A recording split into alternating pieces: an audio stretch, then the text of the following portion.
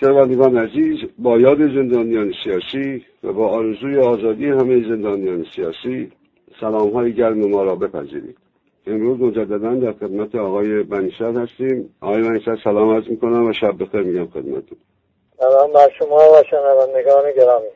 جناب بنی‌صدر، همونطور که خاطرتون هست در یکی دو گفتگوی گذشته از شما خواهش کرده بودیم که اگر میشه در رابطه با خاصه های بیان آزادی صحبت بکنید و به خصوص که دفعه قبلا یکی از مسائلی که شما خیلی روش تاکید کرده بودید این بود که بیان آزادی با بیان قدرت وجه مشترک ندارد. میشه خواهش کنم که این خاصه های بیان آزادی رو بفرمایید که چیست نظر شما؟ بله، عرض کنم به شما این خاصه های بیان آزادی رو که امشب بحث میکنیم احتمال دارد که نتوانیم در وقتی که داریم همه خاصه ها رو تشریح کنیم و باید که هم شما هم شنوندگان برای چنین بحثی با اهمیتی که دارد حوصله داشته باشید. مستقل از مرام و دین و مرام ها و دین هاست، به لحاظ اینکه فرمود چون حق است خدا گفت، نه چون خدا گفت حق است. بنابراین ما یک بیان حقی رو که آزادیش میگیم که این چه خاصه هایی باید داشته باشه که به طور عملی هر انسانی بتوانه این خواسته ها رو در سنجش مرام هایی که به او پیشنهاد میشوند به کار ببره. حتی وقتی اگر مسلمان ببینه این دینی که به نام اسلام پذیرفته و عمل میکنه این خواسته ها در او هست یا نیست، اگر نیست تردید کنه در این که اون چه که به عنوان اسلام به او عرضه می شود اسلام است. بله. یا اگر فرض کنید که مرام دیگری رو به او پیشنهاد کردن، یه پیشنهاد عمومی کردن، مثل همین پیشنهادهایی که این روزا فراوان شده به جامعه پیشنهاد میشه، خب این باید یک وسیله‌ای برای ارزیابی داشته باشه. ما یک خواسته های راجع به ایرانیت موضوع بحث قرار دادیم از جهت اینکه ایرانی وقتی اموری به او پیشنهاد می شود اینا رو با اون خواسته ها بسنجه، ببینه که با اون هویت ایرانی میخوره یا نمیخوره. حالا یه خواسته هایی میشماریم برای بیان آزادی. بعد هم دنباله این بحث رو میگیریم در باب اینکه انسان چه آزادی هایی داره که مال خودشه و ازش غافله، وگرنه اگر ازش غافل نباشه و این آزادی ها رو که من 9 تاشو پیدا کردم خودم هم تجربه کردم اینها رو به کار ببرد، اون آزادی که فضای آزادی در واقع هست مثل آزادی مطبوعات، آزادی احزاب و اینها خود به خود حاصل می شود. یعنی اصلا دولت استبدادی بر جا نمیمونه تا بر انسانها حاکم بشود و فضای آزادی اونها رو تنگ کنه یا اصلا از بین ببرد. پس میپردازیم به این خواسته ها. خواسته اول بیان آزادی این است که دلیل درستی هر بیانی، هر قولی در خود اون باید باشه، نه در گویندش. فرض بکنید به شما میگوین، به شما اگر من عرض کنم که سیب چیست، خب این سیب یه وجود خارجی باید داشته باشه عنوان میوه که خواصش بر گوینده و شنونده معلوم باشه. حالا اگر بر اون کسی که سوال میکند بعضی خواصش معلوم نباشه، گوینده میگوید که دارای این خواصه، مثلا این ویتامین ها رو دارد، مزش اینجوریست، رنگ پوستش اونجوریست، اینا توضیح میده. حالا اگر اون شنونده این توضیحات گفت خب حالا این سیبی به من بدید که این خواصی که شما میگویید داشته باشه، خب شما یک سیب میدید دست او، میدید این رنگش، این هم مزش، این هم خواصش که ببری به آزمایشگاه میفهمی که این خواصی که گفتم دارد. اون طرفی که این سیب رو از شما میپذیرد یه وقت هست که قول شما رو که سیب دارای این خواص است، مثلا میوه بهشتی است. بله. قابل اثبات نیست. یا نمیدونم فرض کنید که این میوه ایست که فلان خواصی دارد که قول شماست فقط دلیل وجودش، ولی این قابل اثباتی در هیچ آزمایشگاهی نیست. اون اگر طرف اعتماد به قول شما بکنه، این قول است که ملاک شده، به اصطلاح وسیله سنجش شده، نه اون خاصیتی که در سیب است.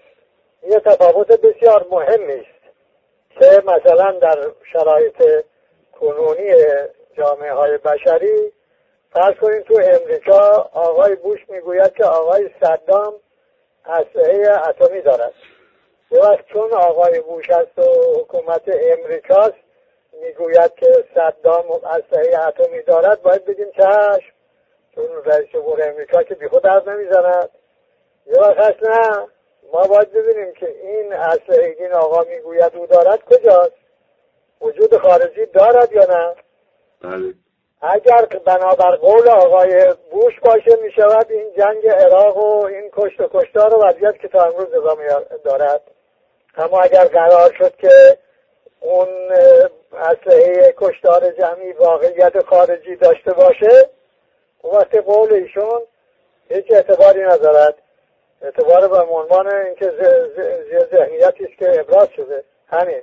اما از جهت اثبات اینکه این اسلحه جمعی در کشتار جمعی هست یا نه اعتبار نداره. باید خود اون اسلحه پیدا بشه، دیده بشود، بعد یک دیدندگانی که اون اسلحه دیدن بگن که این اسلحه وجود دارد و این هم در فلان جا هم هست و این هم کم و کی بشه.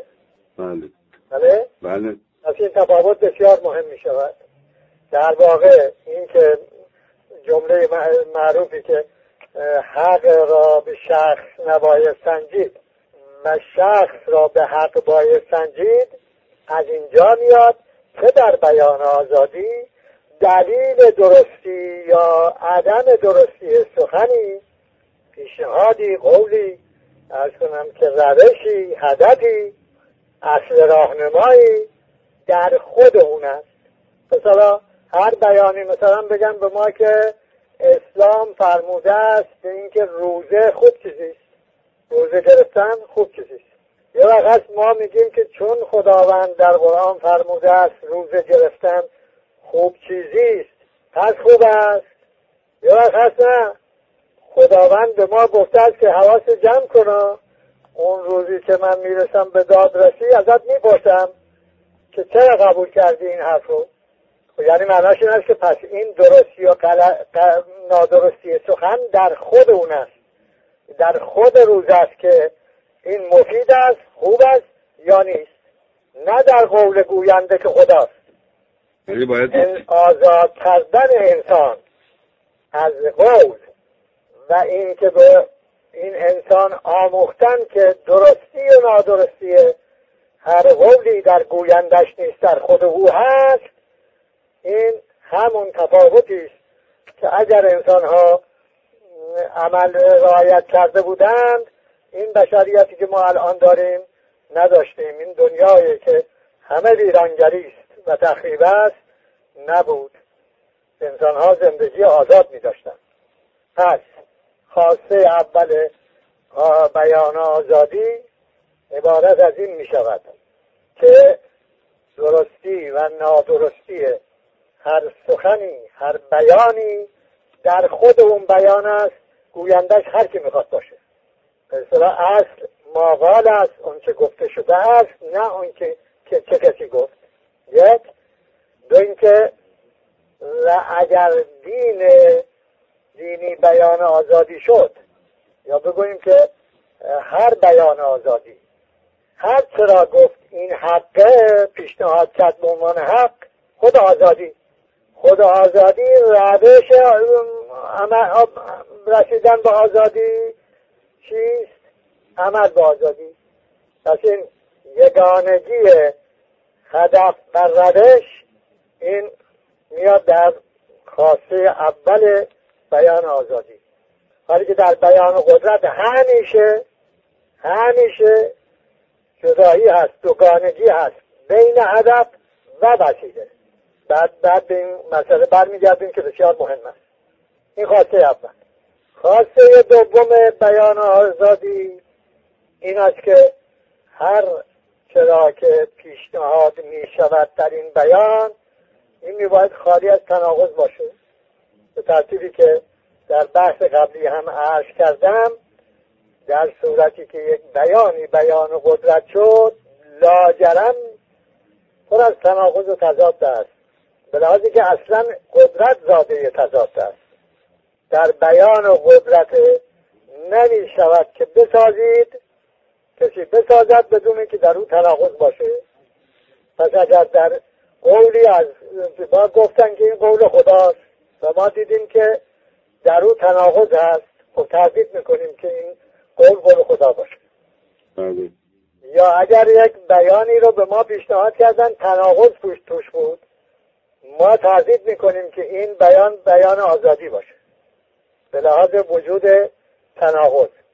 مثلا فرض کنید که میگوید ولایت مطلقه فقیه. خب این ولایت مطلقه فقیه سخن متناقضی است. چرا سخن متناقضی است؟ به لحاظ اینکه تنها یک چیز در این هستی اونم وجود از خود وجودی ندارد، نتیجه را همین رابطه تضاد است که قدرت باشه. این هست که ولایت رو از طریق زور اعمال میکنه. ولی بقیه ولایت ها محتاج زور که نیست، هیچی. زور مانع عمل به اون ولایت میشود. مثلا معلم ولایت دارد در انتقال علمش به شاگرد، حالا زور بیارید شما این وسط، این ولایت رو غیر ممکن میکنه، برای اینکه انتقال علم انجام نمیگیرد. به این ترتیب اون که میگوید ولایت مطلقه فقیه احتیاج به اختیار، اگر انتقال فقه باشد به غیر فقیه هیچ احتیاج به زور ندارد. اگر صرف دادن راهنمود باشد باز احتیاج به زور ندارد. اما اگر گفت که این ولایت یعنی اختیار تامه شما بدید به یک شخص، اختیار تامه یعنی اعمال قوه دیگه در باب زندگی اقتصادی، سیاسی، اجتماعی، فرهنگی یک جامعه. خب این ناچار اعمال قوه کردن یعنی زور به کار بردن. آقای فقیه رو تبدیل میکنه به آلت زور و ولایت در واقع میشود ولایت زور بر خود فقیه و بر غیر فقیه. خب پس این نقض غرض شد. این در این وسط این فقه یک نقشی دارد و سلام به عنوان پوشش. در اصل یک رابطه است بین یک مقامی که برای خود اختیار مطلق مساوی است با قدرت مطلق بر جامعه قائل است. پس این تناقض خیلی آشکار و بیان شد. خب ما میگیم آقا این سخن مال با بیان آزادی که سازگار نیست، سخن دین هم نمیتواند باشد. حالا به مناسبت اخیراً این آقای هاشمی رفسنجانی یک مصاحبه انجام داده با این خبرگزاری ایسنا. در اونجا گفته است که در زمان غیبت حکومت امر عرفی است. وای عجب. پس این تا حالا این ولایت فقیه و اون هم نوع مطلقش و اینها که جزء احکام دین بود و حتی بر احکام دین هم تقدم داشت دروغ بود. عرف یعنی اون چی که مردم، اتفاقا قدس هم توضیح داده، گفت اون چی که خاص مردم هست. خب خاص مردم فرض کنیم هم یک روزی مردم خواسته باشن که فقیه بر اونها حکومت کنه، میتوانن یه روزی هم بخوان نکنه. چرا این آقای محترم این دروغی که این 25 سال به این مردم گفتید از چرا بود؟ وقتی یک امر عرفی چگونه میتواند مطلقه باشد که بتونه توحید را هم تعطیل کنه؟ حالا به مناسبت روز و اینکه این آقا ممکن است بلکه بخواد نامزد بشود آمده و همچه سخنی گفته و به شیوهی که او به قول خود درنگی که دارد این رو تا دابلای حرفا گفته و رفته، گفته و اهلش که میفهمن بقیه هم تا بیان بفهمن این حرف زده شده. ولی خب می‌بینید که بسیار حرف مهمی است از زبان چنین کسی. بله. عرض کنم پس این که حالا معلوم شد امر عرفی است حکومت در غیبت، چرا این آقا حالا این رو میگوید؟ یه بحث سیاسی قضیه است. یه بحث دیگرش این است که اینقدر بیان ظاهر روشن است تناقضایی که در این حکم وجود دارد که با 1000 من سیریشو میده نمیشه باید به اسلام چسبوند. و این به تدریج با توضیح رب قرن توضیح این آرام آرام جامعه فهمیده که نه این دروغی بوده. ساستم گفتن که این گویا دین مقرر کرده. نه، دین همچین چیزی مقرر نکرده. حالا من یکی از تناقضاشو گفتم، وقتی که من همه این تناقضا رو عرض کنم. حالا یک مثال دیگه بزنیم از تناقض در تعریف آزادی در لیبرالیسم. میگوید آزادی هر کس، نمیگه آزادی چیست، میگوید آزادی هر کس تا جایی که آزادی دیگری از اونجا شروع می شود. درست؟ بله. از حد قائل می شود و حدم فرد، آزادی هر فرد در اونجا تمام میشه که مال دیگری در اونجا شروع میشه. حالا زیر این گنبد کبود اگر شما یک عامل دیگری جز زور پیدا کردید که حد ایجاد بکند، این تعریف لیبرالیسم از آزادی هم درسته. تنها یک عامل وجود دارد که حد ایجاد میکند. پس در واقع تعریف میشود زور هر کس تا جایی که زور دیگری از اونجا شروع میشود. این اولا آقای لیبرالیسم شما کشف مهمی نکردید در روابط قوا. همینجوره 2 نفر که با هم جلاویز میشوند زور هر کدوم به تناسب زوری که دارن مرز بین اونها معین میشوند. اگه زوری یکی چربید اون میشه مسلط و این که میشه زیر سلطه.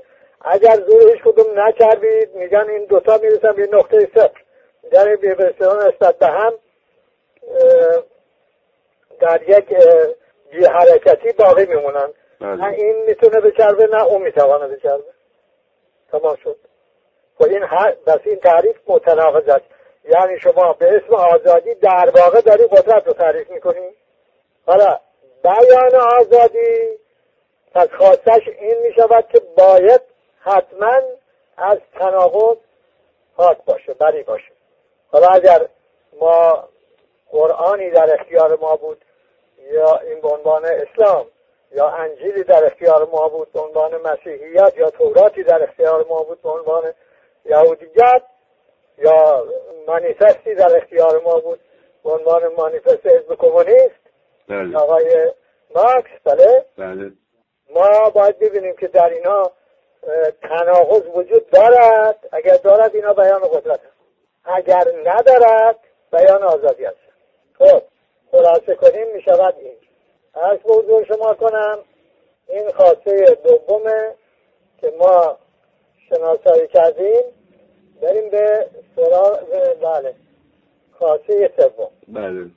از این که ما گفتیم به این که تعریف آزادی در لیبرالیسم در واقع تعریف قدرت است، به لحاظی که حد رو زور ایجاد میکنه، متوجه میشویم که خاصه سوم بیان آزادی عبارت میشود از این که به کار بردن احکام اون بیان، قواعد اون بیان، قوانین اون بیان، راهنمودهای اون بیان، اصول راهنمای اون بیان محتاج زور نباشد.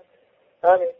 اگر شما یک بیانی در اختیار شما قرار گرفت که بخوای به هر چیزش عمل کنی محتاج باشی زور به کار ببری، اون بیان قدرت و بیان آزادی نیست.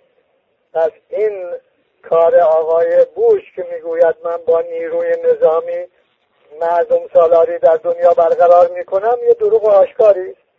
به لحاظ اینکه روشی که این آقا دارد این زور علیه السلام است. حالا نمیدونم بهش به زور باید سلام برسید گفت علیه اللعنه گفت. برها یعنی اینکه دوباره همون روش عمل به آزادی همون خود آزادی است.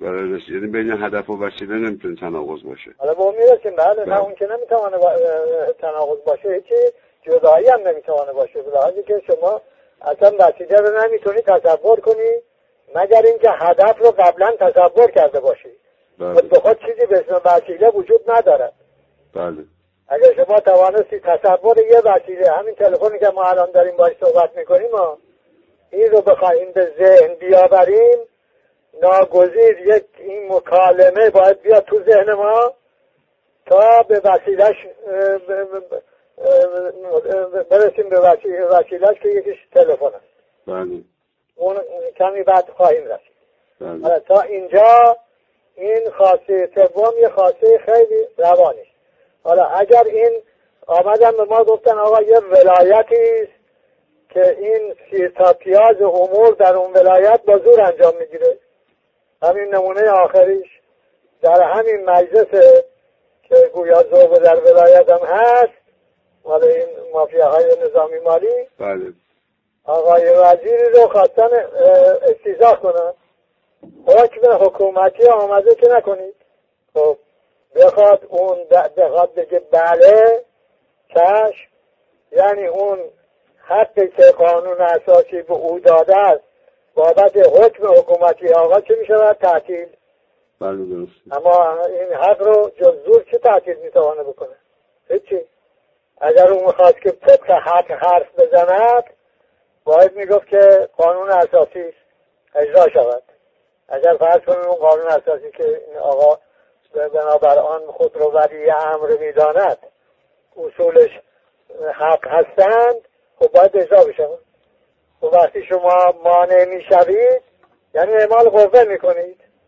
منهای این زوری که در آقای ولایت مطلقه متمرکز است، قدرتی که در اون متمرکز است، قول آقای سید علی خامنه ای برفرض که میگفتن خب قول شما فرمودیم ما هم شنیدیم، اما مجلس برای این است که اینجا انتخاب می شود برای اعمال حاکمیت از جانب مردم و خب وزیر رو لازم دیده استیضاح کنه و می کند. بله. عرض کنم به شما این که آدمی ببیند اگر یه روشی بهش گفتن آقا این کار خوب کاریه ولی اون کار عبارت بود از زور به کار بردن. مثلا میگه آقا من پول ندارم، میگه آقا چیزی پول نداریم میبر، خب برو یه بانکی رو بزن. برو بانکی رو بزن یعنی دزدی کن دیگه. بله. دزدی یعنی عمل به زور است. خواهش تمنا که نیست که بری اونجا بگن که من آمدم اینجا این بانک رو پولاشو بردارم ببرم، لطفا اجازه بدهید که من این پول رو ببرم. به این ترتیب خب برود اونجا میگن لطفا تشریف ببرید، ما این پولا مال صاحبانش هست و مال بانک هست و شما نمیدید. حالا اگر انقلابی باشه و بگه بانک و اینا سرمایه داری است و اون یه بحث علاقه پیدا میکنه. ما راجبون هم هست داریم. اون وقت هم که این چیزا رواج داشت ما جایز نمیدونستیم این روش ها رو، برای اینکه اون مبارزه شیوه دیگه دارد و دیدیم اونایی که اون شیوه ها رو رفتن در جاهای دیگه مختلف دنیا به هدف هایی که میگفتن نرسیدن. درسته. اون به جای خود. ولی علل اصل اگر به آدمی گفتن آقا شما تو زندگیت میدونی چی میخوای بشی؟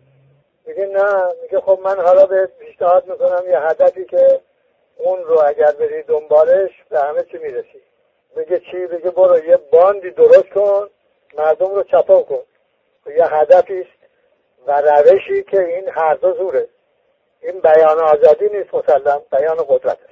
پس ما باید تو دین قرآن خیلی راحت دیگه بخوام ببینیم اسلام بیان آزادی است یا بیان قدرت، باید ببینیم توی این کتاب خدا ببینیم که این روش هایی که به ما میآموزد این روش ها زور توشه، هدف هایی که به ما پیشنهاد میکنه زور توشه. حتی در مواردی که میگوید در برابر ستمگر بایست این خشونت زدایی رو پیشنهاد میکنه، به اصطلاح از بین بردن زور، روابط بر اساس زور رو پیشنهاد میکنه یا خیر اعمال زور رو پیشنهاد میکنه. به قول اون آقایی که حالا دارم تغییر نظر داده به این جهت اسمشو نمیآورم، آیا این نماز رو باید از ترس و زور خون، از ترس بهشت جهنم خون؟ بله. این بیان قدرت است، این عبادت نیست.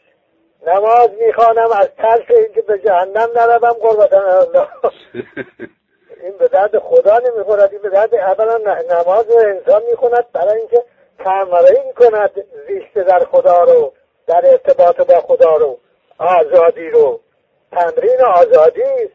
حالا اگه بخواد همین تمرین ترش بکنه، خب این ناقض آزادی است. با خدا که قطع رابطه میشود، با یه قدرتی این تو ذهن خودش از خدا تصور میکنه دربان جهنم، از ترسی که نگیره بندازه تو جهنم میگه من حالا چون ممکنه ببری من جهنم، من نماز میخونم. درسته. پس این شد که خاصه سوم. بله. خیلی هم راحته. هدف، وسیله، این باید از زور خالی باشه. از هر چیزی رو که یک مرامی به ما پیشنهاد کرد که توش زور بود، چه در وسیله چه در هدف.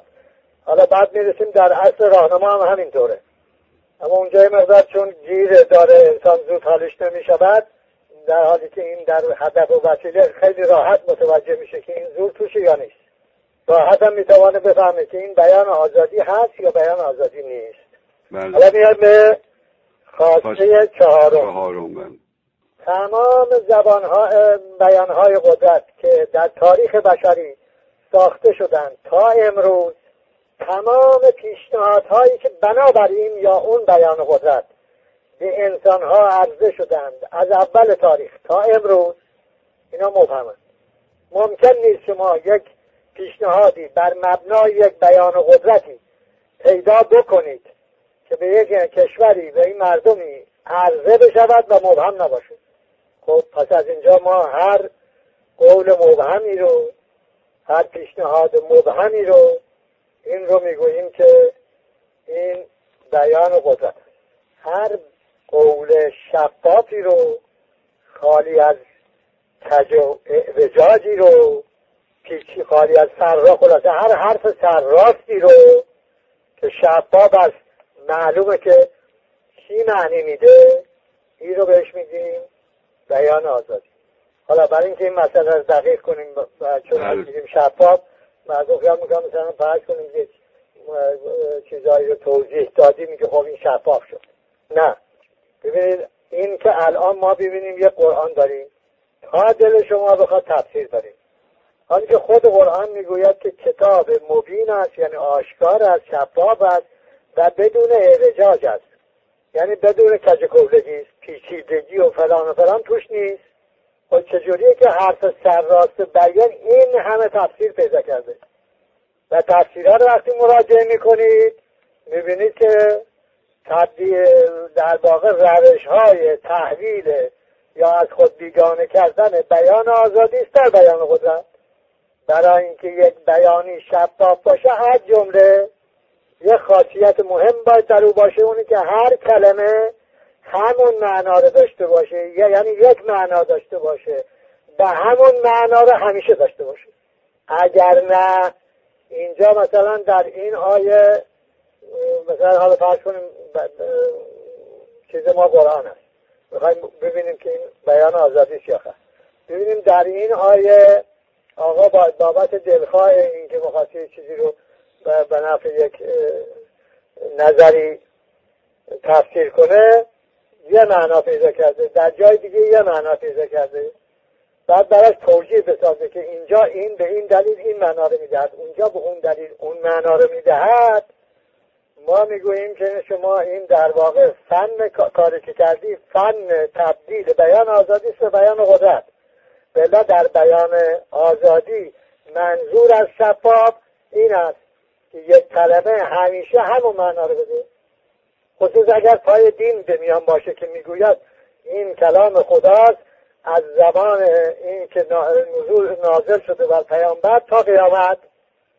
و تا قیامت که اگه بخواد هر چند یه معنا بده، میلیاردها معنا پیدا میکنه، این دیگه کتاب خدا نمیشه.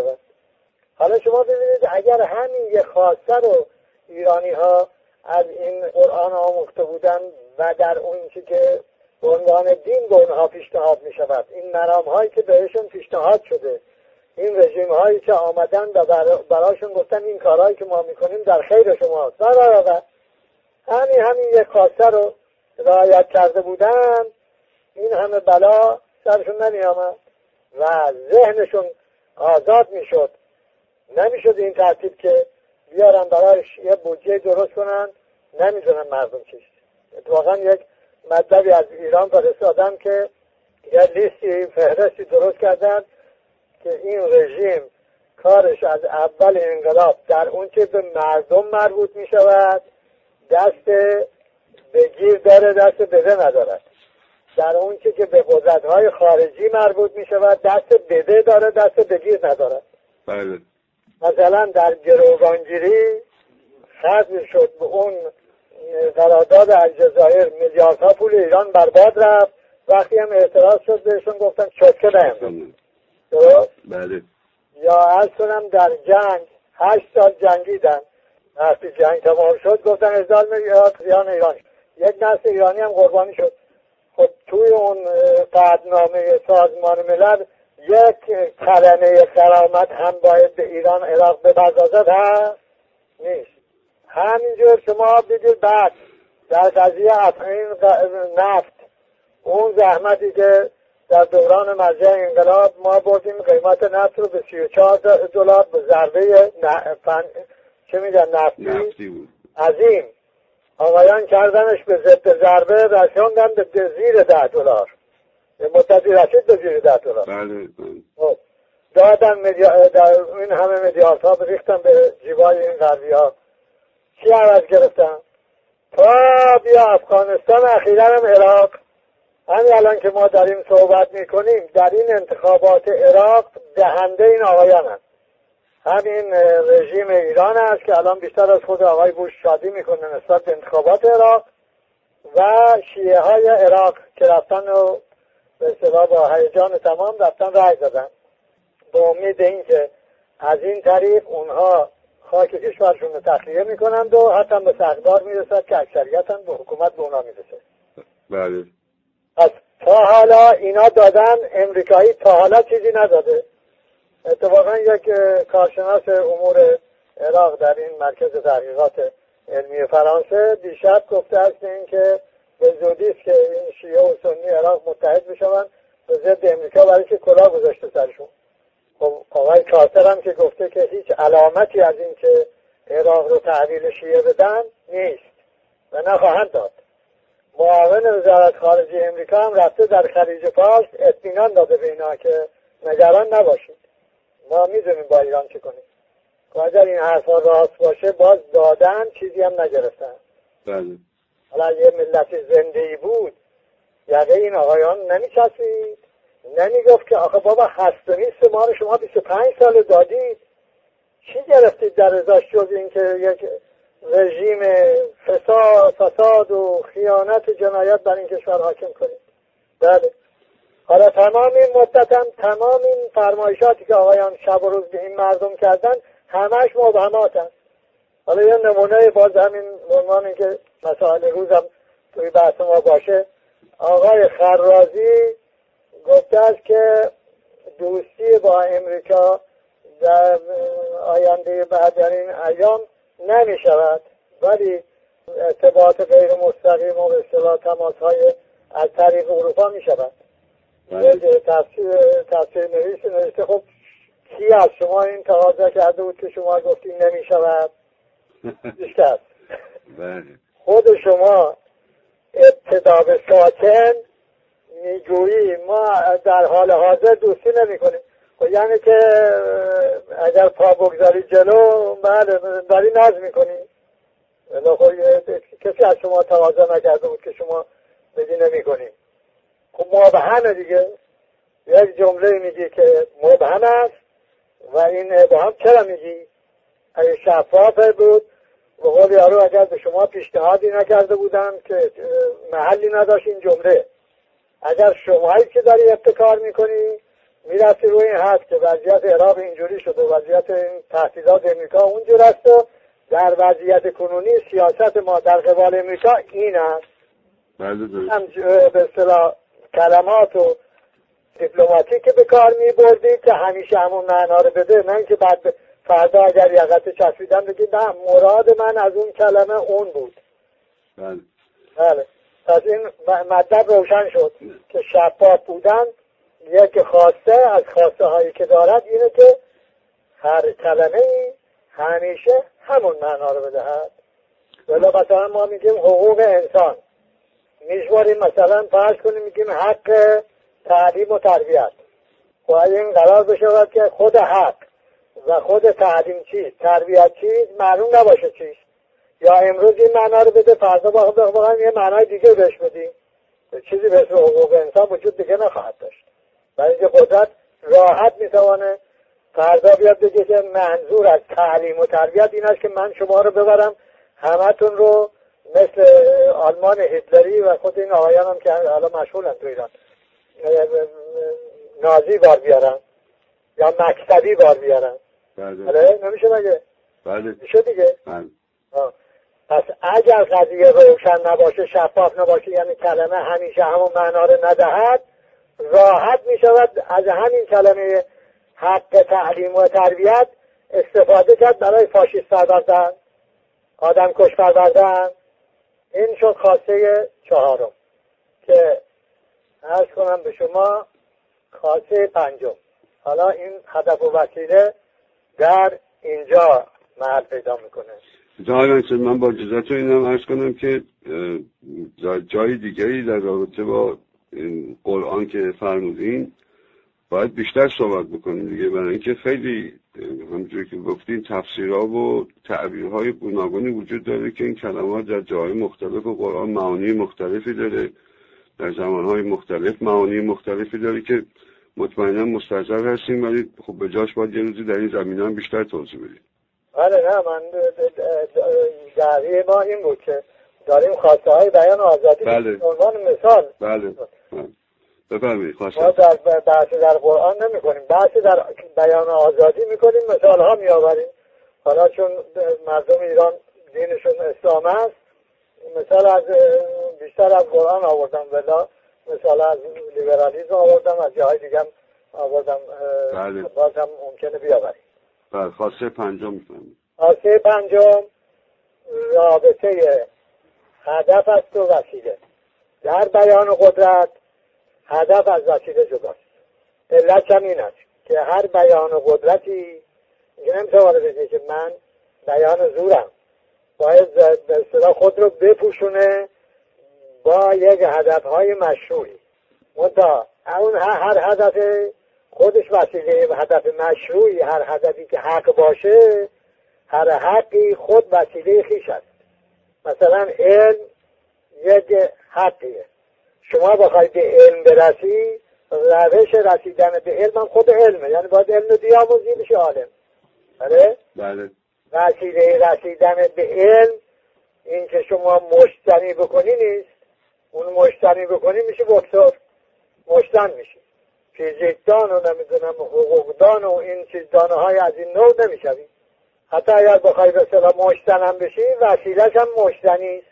ولی اگر به عنوان مشتن باید شنا کنی، شناگر میشی، مشتن نمیشی. این چیزای بدیهیه. بله. قدرت نه، همین بدیهی رو منکر میشه. میگه وسیله خوب میتوانه هدف بد داشته باشه، اونم بله احتیاجش به اینه. میگه مثلا من در عراق میخواهم این رژیم استبدادی صدام رو بردارم، اونجا مردم سالاری بیارم. این هدف خوبیه. وسیله فعلا ندارم جز همین جنگ. پس این وسیله جنگ رو توجیه میکند با اون هدفی که افکار عمومی میپسنده. حالا به مناسبت باز یک مطلبی راجع به مسائل روز کشور خودمون میگیم. بله بفرمایید. در اینکه امریکا برای اینکه بتواند به افغانستان حمله کنه یا به عراق حمله کنه، این ناگزیر شد دو کار رو انجام بده. چون کارهای دیگه که کرد، دو کار اساسی باید میکرد تا افکار عمومی امریکا قانع بشود، افکار عمومی دنیا هم اونجور جبهه نگیره، شل بشه مثلا. اون دو کار مهم کدام بود؟ اون دو کار مهم این بود که در مورد افغانستان و در مورد عراق دو تا مجلس ترتیب داد. یکی در بن آلمان، یکی در لندن. در بن آلمان نیروهای افغانی رو متحد کرد. بله.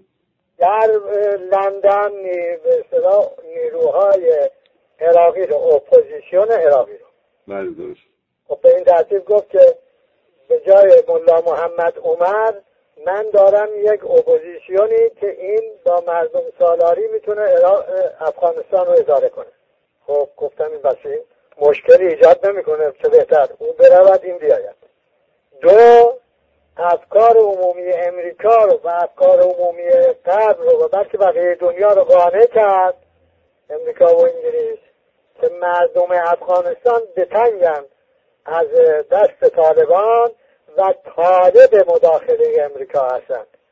به محضی که پای سرباز امریکایی برسه به افغانستان، مردم افغانستان تمام زندگی‌هاشون رو ول میکنن، میان به مرز پیشواز. همین ادعا رو در مورد عراق هم کرد، جوری که بعد آقای بوش ناچار شد بگوید که ما راجع به ارزیابی واکنش مردم عراق دچار اشتباه شده بودیم.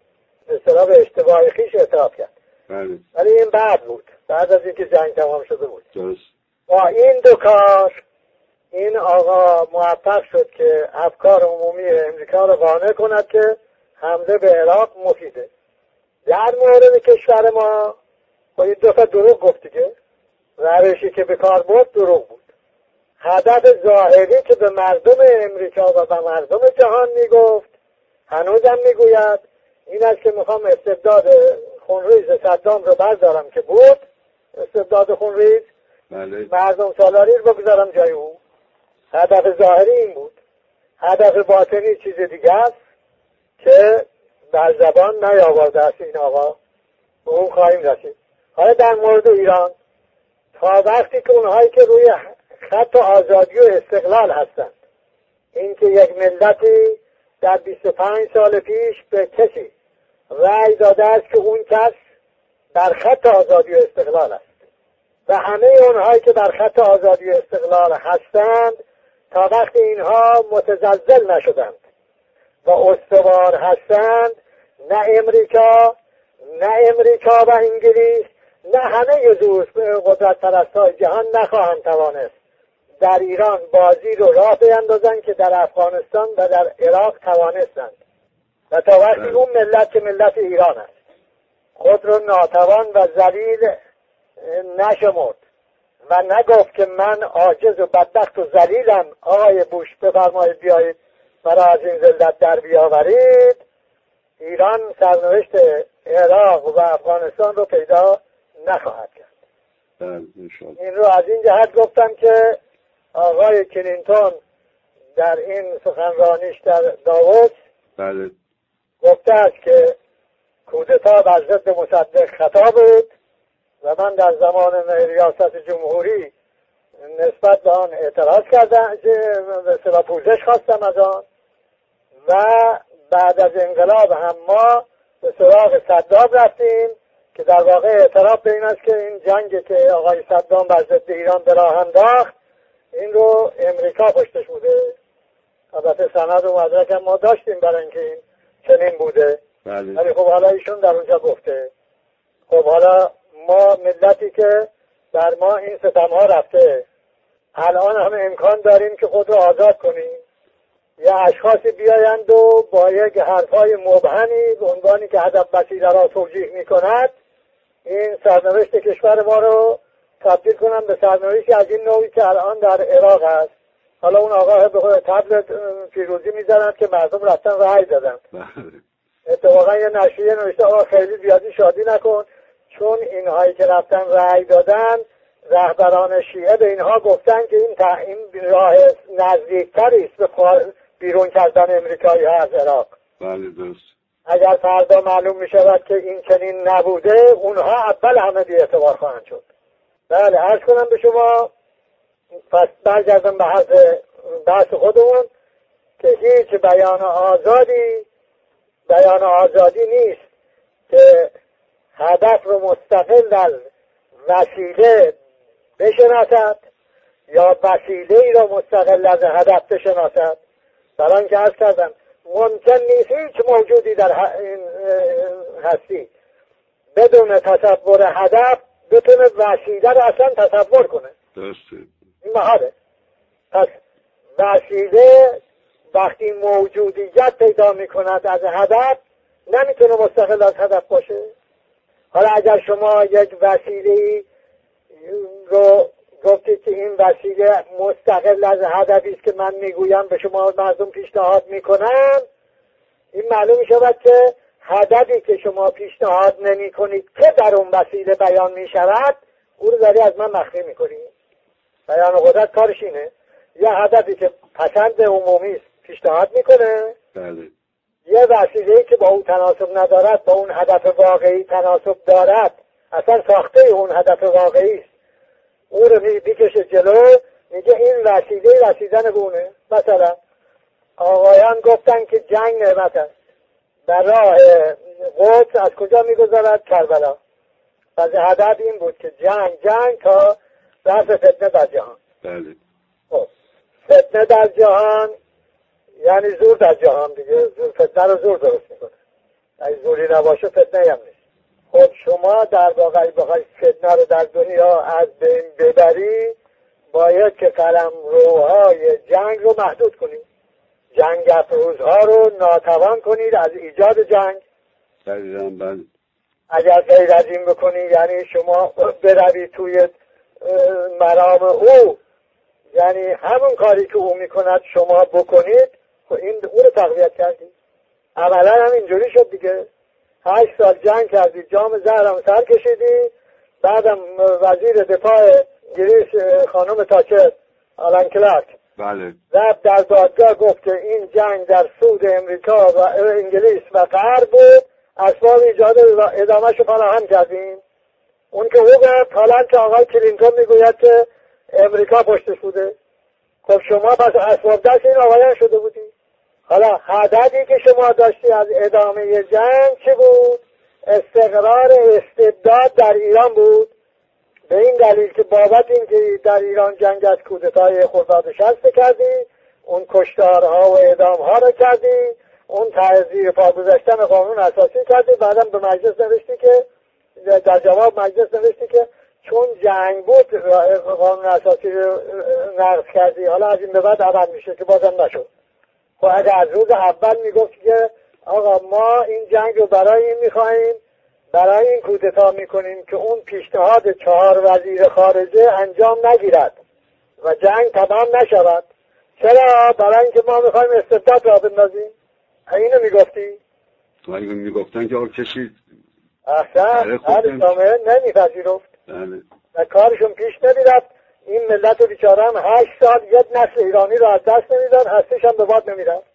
حالا اون نگفت، جامعه مقصر همچین نیست که بگیم که اون چون نگفت پس مردم هم ایرادی به مردم نیست. چرا؟ ایراد به مردم است. برای اینکه وقتی دیدن وسیله با هدف سازگاری ندارد باید یقه طرف بچسبن بگن اون هدف واقعی این نیست که میگویی. پس در واقع وقتی هدف وسیله با هدف همخوانی نداره ممکن نیست هدف با وسیله همخوانی نداشته باشه، برای اینکه نصر با هدف بیان شده در واقع وسیله هر وسیله بیان میکنه هدف واقعی رو افشا میکنه. در خود اون وسیله معلومه که این با هدف ظاهری که به شما میگویند بله. اگر نخوند، مثلا یه کسی به شما گفت آقا ببریم دکترا بگیریم، بسیار خوب، حرف بعدی که نیست، هدف خوبی رو بریم درس بکنیم، عالم بشیم، دکتر بشیم، بسیار خب. شما پشتیز خود چیکار کنیم؟ گفت به این که حالا ما علمشو بعد یاد میگیریم. اینا که تقلب میکنن همین حرف میزنن دیگه. دانشگاه هاوارد فرصت زیاد داریم. فعلا این تصدیقه رو لازمه که ما به کارهای مهم برسیم، خود علمشو بعدا یاد میگیریم. من با هر کسی که در مدرسه تقلب میکرد این میگفتم آقا به جای این پر وقت بذار در درس بخون، این جواب میداد. بنابراین میگم که این جواب عمومی است که یا از دانشگاه هوایی میگیریم. از دانشگاه هوایی. حالا برای از کنم به شما، خب بچه ها چجوری دکترا بگیریم؟ میگه خب ما جای محلی میشناسن که تصدیق جعل میکنه، یه پولی بهش میدیم، یک تصدیق دکترا برای شما جعل میکنه، یکم برای من. خب جعل تصدیق با علم آموختن و دکترا گرفتن هم سازگاری ندارد. بیان میکنه در خود یه هدف دیگری رو. این دکترای تصدیق جعلی میباید به یه کار دیگه بیاد. بله. اگر شما از اون نپرسید آقا خب این تصدیق جعلی رو به چه استفاده بکنیم ازش و برید دنبال او، بر شما همون میرود که بر مردم ایران رفت بعد از 8 سال جنگ. بعد دیگه نمیتونی بگی من تحصیل نداشتم بابا، او به من گفت بریم تصدیق بگیریم، پولی از ما گرفت که بره تصدیق رفتید دیدیم یه تصدیق جعلی آورد گذاشت دست ما. نه، تصدیق جعلی رو بی خودی نمیگیرن، این یه هدفی رو در خود بیان میکنه. حالا هدفش این است که فرض کنید خدای نکرده کلاهبرداری میخواد بکنه با این تصدیق، یا بره در یک جایی به عنوانی که من دکترا دارم اینه به ثبت برسونه و استخدام بشود، رتبه مطبع فلان بگیره که کشور ما که از این نمونه ها زیاد است. و در همین فرانسه یک کسی 2 تا دکترای دولتی اون هم به سلامتی شما دزدیده بود، یعنی کسی دیگری رو برده بود داده بود به جای کسی خودش. اینا پیش میاد، زیاد پیش میاد. پس این ترتیب مسئله خیلی پیچیده نیست، هر کسی میتوانه اون هدف که بهش پیشنهاد میکنن اگر حق باشه وسیلش خودشه، این هیچ مود ارزش نمیده.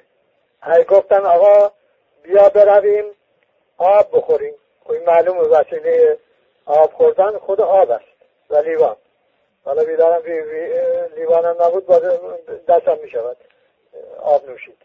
اما اگه گفت که بیا برویم چشمه، میگن که بود طرف رو سر تشنه برگردون. بله. به جای تشنه شما رو بود سراب و شما همینجا رفتی، خب این به شما ایراد میگیرن، میگن آقا شما چشمه راه داره، این معلومه کلی بگیم میپرسی این چشمه کجاست آش کجاست، اونجا میرسی. اما اگر راه افتادی و رفتی و همینجوری میگه اون دورا میبینی اونی که مثل آبه همونجا باید بریم اونجا، خب تا قیامت باید بریم احساس هم نرسیم. بله. هر حقی مثل خود آزادی وسیلش آزادی است، علم وسیلش علمه، به اصطلاح نیکی کردن هدف نیک داشتن وسیلش نیکی کردن است، عشق ورزیدن و عاشقی وسیلش عشق ورزیدن است. اینا چیزای واضحیه. هر چیزی هم حق نیست خب این وسیلش هم ناحق است. پس بیان آزادی تفاوت خیلی بیانی دارد از جهت وسیله و هدف، یگانگی وسیله با هدف، و در بیان قدرت از لحاظ ظاهر واقع در صورت جدایی هدف و وسیله. حالا دقیق تر که بخواهی هدف و وسیله هر دو در اصل راهنما بیان می شود تو کله های من و شماست. اما این رو میگذاریم برای بحث اون آزادی هایی که هر کسی دارد، کسی هم نمیتونه ازش بگیره یا بهش بده. اونجا که رسیدیم به اون کار میپردازیم. بله. گمان من این است که این ساعت ما سر رفت. من میخواستم خواهش کنم که شما فرمودین 9 خاصه شما بدید. آزادی گفتم. بله. خاصه ها از 9 تا بیشتره. بیشتره. 5 تاشه رسیدیم. بله. پس ولی بخوایم عجله کنیم میترسم ذهن شنونده به اصطلاح سنگین براش بیاد و ما چون اینجور بحث خبر و این چیزا نیست، یه بحثاییست که هرچه کوتاه‌تر باشه و توضیح بیشتر باشه بهتر است، برای اینکه کمک بشود به کار یک جمعی که شمایید که میخواهید جامعه‌ای آشنایی پیدا کنه با آزادی، مفهوم آزادی، خواسته های بیان آزادی، آزادی هایی که انسان دارد، رابطه دین با دولت، دین با سیاست، این نکات اساسی براش روشن بشه و بازار ابهام سازی و ابهام فروشی تعطیل بشه انشاءالله. بله. بنابراین تا همینجا اتفاق کنیم، تا اینجا خواسته های بعد رو بگذاریم برای بحث هفته بعد که راجع به انقلاب است، تجربه این 25 سال، هفته بعد از اون انشاءالله. خیلی سپاسگزارم آقای بیان از وقتتون و اگر صحبت پایانی داریم بفرمایید. صحبت پایانی من همین یک جمله است که هموطنان عزیز من، روش آزادی خود آزادی است. آزادی زندگی است کسی که آزادی ندارد زندگی ندارد. خیال نکنید که این آزادی یه چیزی در این روشنفکر جماعت این چیزا میخورد. برای شما مردم عادی کشور به مراتب بیشتر از کسانی که شما فکر میکنید این آزادی به درد اونها میخورد به درد شما میخورد. برای اینکه اگر این آزادی ها رو که خود دارید به کار بگیرید در سرزمینی مثل ایران با امکاناتی که دارد، انسانی، آزاد، رشدیاب، سرفراز، مستقل زندگی میکنید. دیگه هم هر روز در تهدید بمب و موشک زندگی نمیکنید. انشاءالله که هر چی زودتر به اونجا میرسونید. انشاءالله.